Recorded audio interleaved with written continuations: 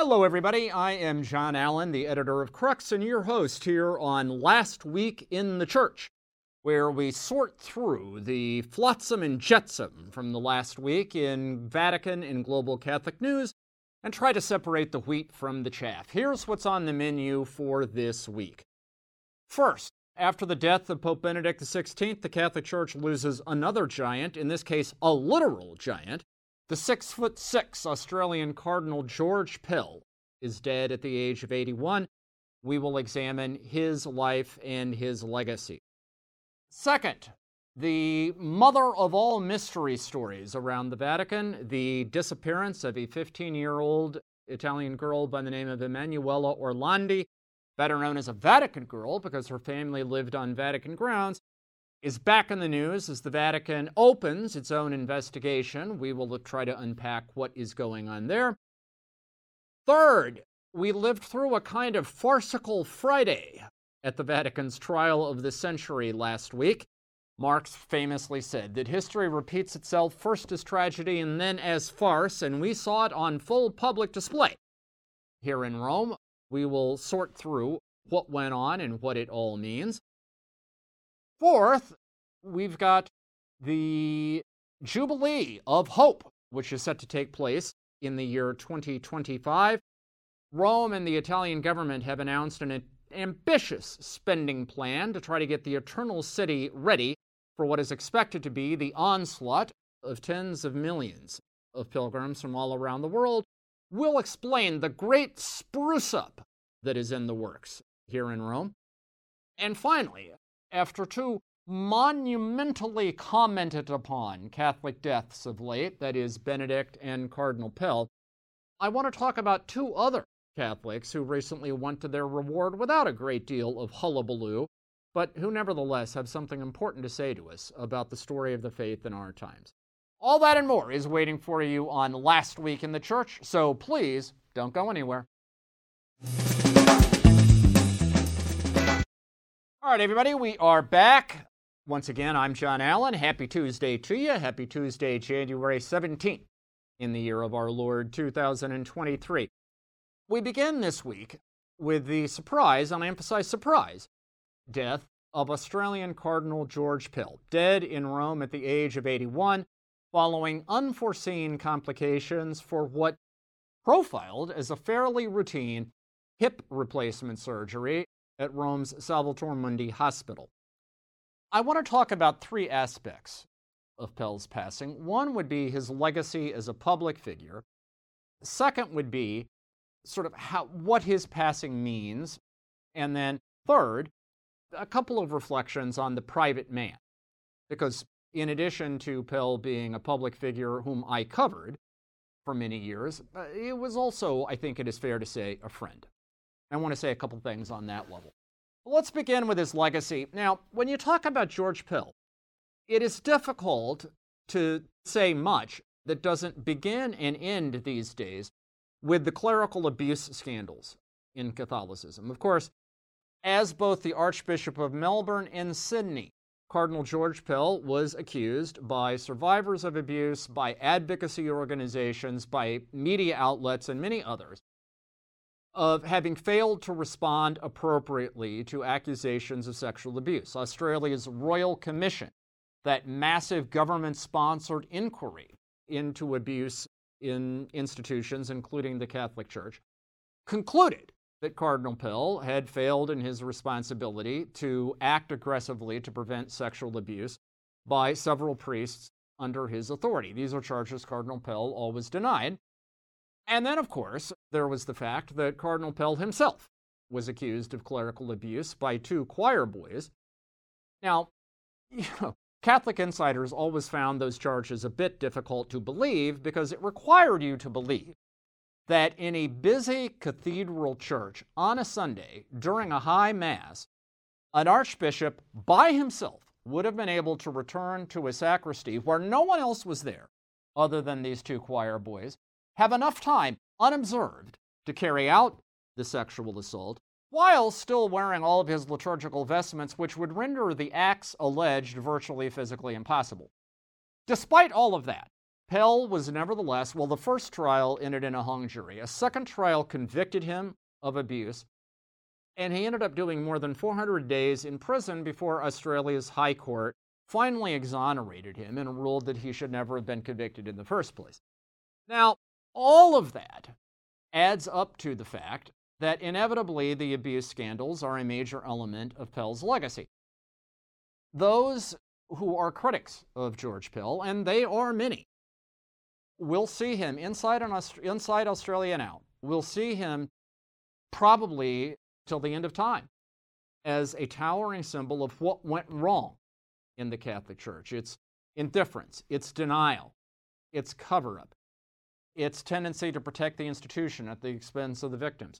Whereas admirers of George Pell will remember him as a man who, as the Archbishop of Melbourne, was one of the first bishops anywhere in the world to adopt anti-abuse protocols, who spoke out against it at every opportunity, who defended himself with great dignity and forcefulness when he himself was accused, and who, of course, eventually was exonerated, making him almost, in their eyes, a kind of martyr to a lynch mob mentality that simply wanted its pound of flesh. And that debate will go on as long as the name George Pell is discussed. But it would be terribly reductive to treat the sex abuse scandals as the only thing worthy of mention about Cardinal George Pell, because the truth of it is he was a protagonist in every major issue in Catholicism for at least 3, if not 4 decades.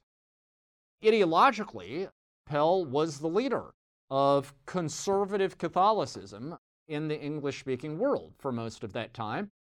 He was a major proponent of the election of Cardinal Joseph Ratzinger as Pope Benedict XVI in the 2005 conclave, swaying most of the English-speaking cardinals to come along with him in supporting Pope Benedict. He led the charge for a revision of how the Mass and the other sacraments of the Church are celebrated in the English language towards a more reverential and traditional sorts of language, and on and on. In addition to all of that, he, of course, was also the tip of the spear for Pope Francis's financial reform when Francis appointed him in 2014 as the Vatican's first ever Secretary for the Economy. And although he started being marginalized pretty much right away, losing most of the internal fights to the Vatican's old guard, with the passage of time, many of the ideas that Pell tried to push through early on that were temporarily set aside, many of those are now coming back. And so, in a sense, his prescription for financial reform has been vindicated, and probably progressively will be more so as time goes on. All of that is inevitably part of the George Pell legacy. I would put it this way. George Pell was an indispensable figure in Catholicism, and certainly the Church will not be the same without him. Now, a couple of things about his passage. One, his funeral was celebrated, as is customarily the case for cardinals, in St. Peter's Basilica. It took place in the chapel of the Throne of Peter, the chair of Peter. Attendance was quite robust by the normal standards for these things. That is because often when cardinals die, they have been out of the public eye for a very long time. Not so in the case of Cardinal George Pell. Secondly, his death brought a couple of reminders of how George Pell was always a lightning rod. One is that a veteran Italian Vatican writer by the name of Sandro Magister confirmed that George Pell had been the author of an anonymous memo about the next conclave that circulated among cardinals last year, in which the papacy of Francis was described as a disaster and a catastrophe. And cardinals were urged, therefore, to pick somebody very different next time around. Also, just hours after Cardinal Pell died, The Spectator published the very last piece Cardinal Pell had ever written. It was about Pope Francis's upcoming Synod of Bishops on Synodality, which Pell referred to with his characteristic understatement as, and I'm quoting here, a toxic nightmare. That was George Pell in a nutshell. There was no guile about the man, never hid his outlook on things. But in any event, these, even in death, they were reminders that Pell had always been a polarizing figure. And all of that, again, I say, is part of his record. But I just like to say, A couple things about the man. I first spoke to George Pell back in the 90s when he headed up a new Vatican commission having to do with liturgy and liturgical translation into English. And I was stunned back then at how candid and blunt Pell was, both on and off the record. And we developed a kind of symbiotic friendship. He always wanted to get the latest Roman gossip. I always wanted to get his colorful take on things. Over the years, we would go through times when we didn't talk very often, and then other times when we talked a lot. After he came back to Australia, after his legal problems, that more or less coincided with me moving back to Rome full-time, so we had more opportunities to get together. He would come to our house for dinner. We would have meals with him out. I'd see him. My wife and I would see him on other occasions. And I have to say, yeah, he was a bull in a china shop. And yes, he was an opinionated, strong cup of coffee. But he was also an incredibly kind, incredibly supportive guy. When I was in the hospital this fall, he was the first, major ecclesiastical figure of any sort to call me up. And he did that more than once, routinely expressing interest in my condition, usually while also telling me that whatever I'd just written was idiotic and embarrassing. I mean, that too was George Pell, but with an undercurrent of genuine friendship, genuine concern. And look, that's part of the George Pell story too. I know that there are people who felt hurt by him, felt betrayed by him.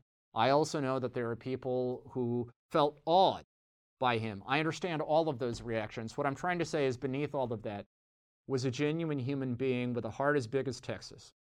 And at that level too, I'm going to miss it. All right, second up this week, the case of Emanuela Orlandi. This is the 15-year-old daughter of an official in the prefecture of the papal household who went missing in 1983 and whose disappearance has become the most celebrated, most renowned, most infamous, unresolved mystery in contemporary Italian history. It got a new lease on life recently when Netflix carried a 4-part documentary series about the case called Vatican Girl. And now, in response to pressures in the Italian parliament to open a parliamentary investigation, the Vatican has announced that it's going to open its own investigation, that it will be reviewing every scrap of paper. It will be re-interviewing witnesses. It's going to try to finally, lay to rest persistent rumors that the Vatican knows something that it isn't saying, which probably, if there is any article of faith that most Italians have about the Orlandi saga, it's that somebody in the Vatican has to know what went down. And the trick to resolving this story is to get them to come clean. Now, it has always been puzzling to me why the Emanuela Orlandi story is such a front burner, tip of the tongue, huge cultural story here in Italy. But outside Italy, it is relatively unknown. It is often difficult to get people excited about this story, to get them interested in it. So this week I reached out to an Italian journalist by the name of Fabrizio Peronacci, who covers the Orlandi story for Corriere della Sera, that's kind of the New York Times of Italy, and asked him to explain to me why Italians are so fascinated with this thing. And he said there are basically 3 things. One, Italians have always loved a good giallo. That's their word. It literally means yellow. In famous series of detective stories here was printed in yellow. That's why they use the word. So Italians love a good mystery story, and he said this one's got all the elements. It's the Vatican, it's intrigue, it's politics, it's high finance, it's sex, it's the whole thing. And he called it a Dan Brown 4-hour Times. So that's point 1. Point 2 is that it harkens back to an era in recent Italian history where there are question marks and mysteries about many things, from the assassination of Italian Prime Minister Aldo Moro in 1978 to the collapse of the Banco Ambrosiano in 1982, and on and on. These are all kind of collectively the Italian Watergate, a time when Italians lost their naivete, lost their faith in institutions, and this story connects them to that moment in time. And then finally, Peronacci said, At the heart of the Orlandi story is a child, a 15-year-old girl, and a grieving family.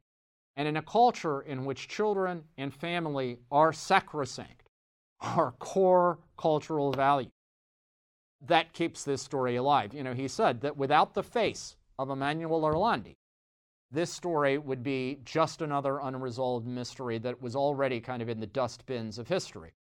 But that face, he said, still has power for Italians today. Perhaps those three things do explain it. What we know for sure is the Vatican has now committed itself to a thorough internal review, and we also know the Orlandi family, especially Emanuela's brother Pietro, who has committed his life to the search for truth about his sister, and their lawyer, an Italian laywoman by the name of Laura Seguro. They are going to be holding the Vatican's feet to the fire to make sure that they comply with the promises that have been made, and it is going to be absolutely fascinating to see this thing play out. All right, third up this week, we have the Vatican trial of the century. This, of course, is the ongoing trial in the Vatican in which 10 defendants, including for the first time a cardinal of the Catholic Church, Italian Cardinal Angelo Becciu, have been accused of various forms of financial crime, mostly linked to a spectacularly failed $400 million real estate deal in London that the Vatican engaged in and then eventually bought its way out of. So, we've had occasion on this program before to talk about somewhat surreal aspects of this trial, but Friday got us deep into what can only be described as farce, especially because of the return performance of the femme fatale of the VatiLeaks scandal under Pope Benedict XVI, early in the papacy of Pope Francis, and that is an Italian laywoman by the name of Francesca Immacolata Cialqui. Cialqui, you may remember, was a member of a papal commission advising Francis on financial reform who was accused of leaking confidential Vatican documents. She was convicted and sentenced to 10 months in jail, though that sentence was suspended. That seemed to be the end of her as a Vatican personality, but now it emerges that in the current trial, where the star witness for the prosecution is an Italian Monsignor by the name of Alberto Perlasca, Cialqui, unknown to Perlasca, helped shape his testimony through another intermediary, another Italian woman by the name of Giovanna Chieffri.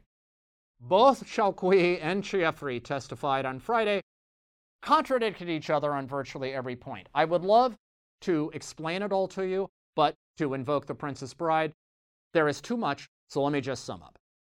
Those two essentially canceled one another out, making it very difficult to take them seriously, and by extension, difficult to take Perlasca's testimony seriously. Now, in the meantime, Cardinal Becciu, who apparently has a strategy of swinging at every low pitch thrown to him, he is determined to snatch defeat from the jaws of victory, it would seem, decided that he wanted to read a response to Cialqui's testimony, so he popped up and read a statement in which he complained that she was out to destroy him, but among other things, he talked about an episode last year in which Pope Francis sort of greeted Cialqui at the end of a Wednesday general audience. Basically, she came up and did the ring kiss, what Italians call the bacio mano, and that was it, but nevertheless, there were photos of it. And at the time, Becciu objected because that seemed like Pope Francis was endorsing Cialqui, who was saying all kinds of awful things about Becciu. And among other things, Becciu made the point to Pope Francis that him doing that was going to seem like interference in the trial because the Pope is not only the supreme executive in the Vatican, he's also the head of the judiciary. And the Pope wrote back to apologize, saying basically, I'd pretty much forgotten who Cialqui is, and I didn't know that she's involved in the trial, so my bad, sorry. Which, by the way, if that is true, would certainly undercut another thing Cialqui has been claiming, which is that she and Francis are now bosom buddies, and she's been keeping him abreast of absolutely everything that she's been doing. Anyway, if there is a non-farcical takeaway to all of this, it is a reminder of something we've already talked about on this show, which is there is a serious need for a reform in the Vatican judicial system a genuine separation of powers between the executive and the judicial authority. Because the thing is, a pope still has to be pope. He has to make personnel appointments. He has to meet people. He has to give talks. And it is inevitable that if there is a trial going on, some of that is going to be seen as having consequences for the trial and stacking the deck either for the prosecution or for the defense. The only way to get around that is to have a genuinely independent civil judiciary in the Vatican that is not under the Pope's thumb. That would be easy to do. The Pope would remain the supreme authority in faith and morals, but when it comes to personnel, finance, and civil crime, you would have an independent judiciary like every other state, every other democratic state in the world has. And by the way, that would have the side benefit of bringing the Vatican's own practice into compliance with Catholic social teaching about how states ought to be organized everywhere else. So, perhaps the farcical Friday was worth it if that point is driven home. We will see if that is actually the takeaway that people have. Fourth this week, the upcoming Great Jubilee in the year 2025. This is an ordinary jubilee in the sense that in modern times, these great jubilees in Rome happen on a rhythm of every 25 years. So the last one was under St. John Paul II in 2000. Now we have the Jubilee of 2025, which Pope Francis tells us is going to be designated the Jubilee of Hope. Recently, there was a meeting between the mayor of Rome, Roberto Gualtieri, and Pope Francis, followed by a press conference with Gualtieri and an undersecretary of the national government here in Italy, an aide to Prime Minister Giorgia Meloni, in which they presented an ambitious nearly $2 billion spending plan with 187 separate public works projects here in Rome to try to get the city ready for what is anticipated to be tens of millions of extra visitors in the year 2025. And in the year 2000, the estimate was something like 25 million people came through the city for the Jubilee. It's expected to be even more in 2025. These improvements will include underpasses in the area around the Vatican so people don't have to try to fight their way across very busy streets, new bus lines, improved subway stops, information kiosks, all kinds of things, parking garages, all kinds of things that are intended to make the area, especially around the Vatican, more navigable and user-friendly for all of those visitors. Some of this is of interest only if you live in Rome, but no matter where you are, here's the takeaway that is interesting. From the conversation around this event, it would appear that Pope Francis, at least in his own mind, fully intends to be around for this Jubilee in 2025. I mean, all the verbiage from the Vatican is Pope Francis will open the holy door. Pope Francis will do this. Pope Francis will do that during the course of the Jubilee. I mean, there is no proviso right now being made for someone else being in charge when this moment rolls around. If that is the case, of course, it would mean that 3 years from now, when Pope Francis is 89, he would still be in the saddle. And anybody who is watching him right now, I would suggest I wouldn't bet against him. I mean, he's getting ready later this month to go to Congo and the South Sudan, and he's actually upset because he's not going to be able to go to Goma in eastern Congo because the security situation there has deteriorated. So in other words, this is a pope who's about to take an arduous journey and is mad that it's not going to be even more arduous. So, is he going to be here for the Jubilee of 2025? I mean, God only knows, but I certainly would suggest the smart money would not be a big bet against it. All right. Finally, we have spent a lot of time in this show the last couple of weeks talking about the deaths of Benedict XVI and George Pell, and that is because they were both titans of the Catholic Church in their times. But for exactly that reason, they're also deeply controversial figures. I'd like to talk about two other Catholic deaths. Both of them coincidentally happened on the same day. It was Thursday, January 12th. In the city of Palermo in Sicily, in the southernmost Italy, a guy by the name of Biagio Conti, better known as Fratel Biagio, brother Biagio, died at the age of 59 after a long battle with colon cancer. He was known for serving the poor and the homeless in Palermo. He basically built something called the Mission of Hope and Charity, which today has 3 different facilities in the city.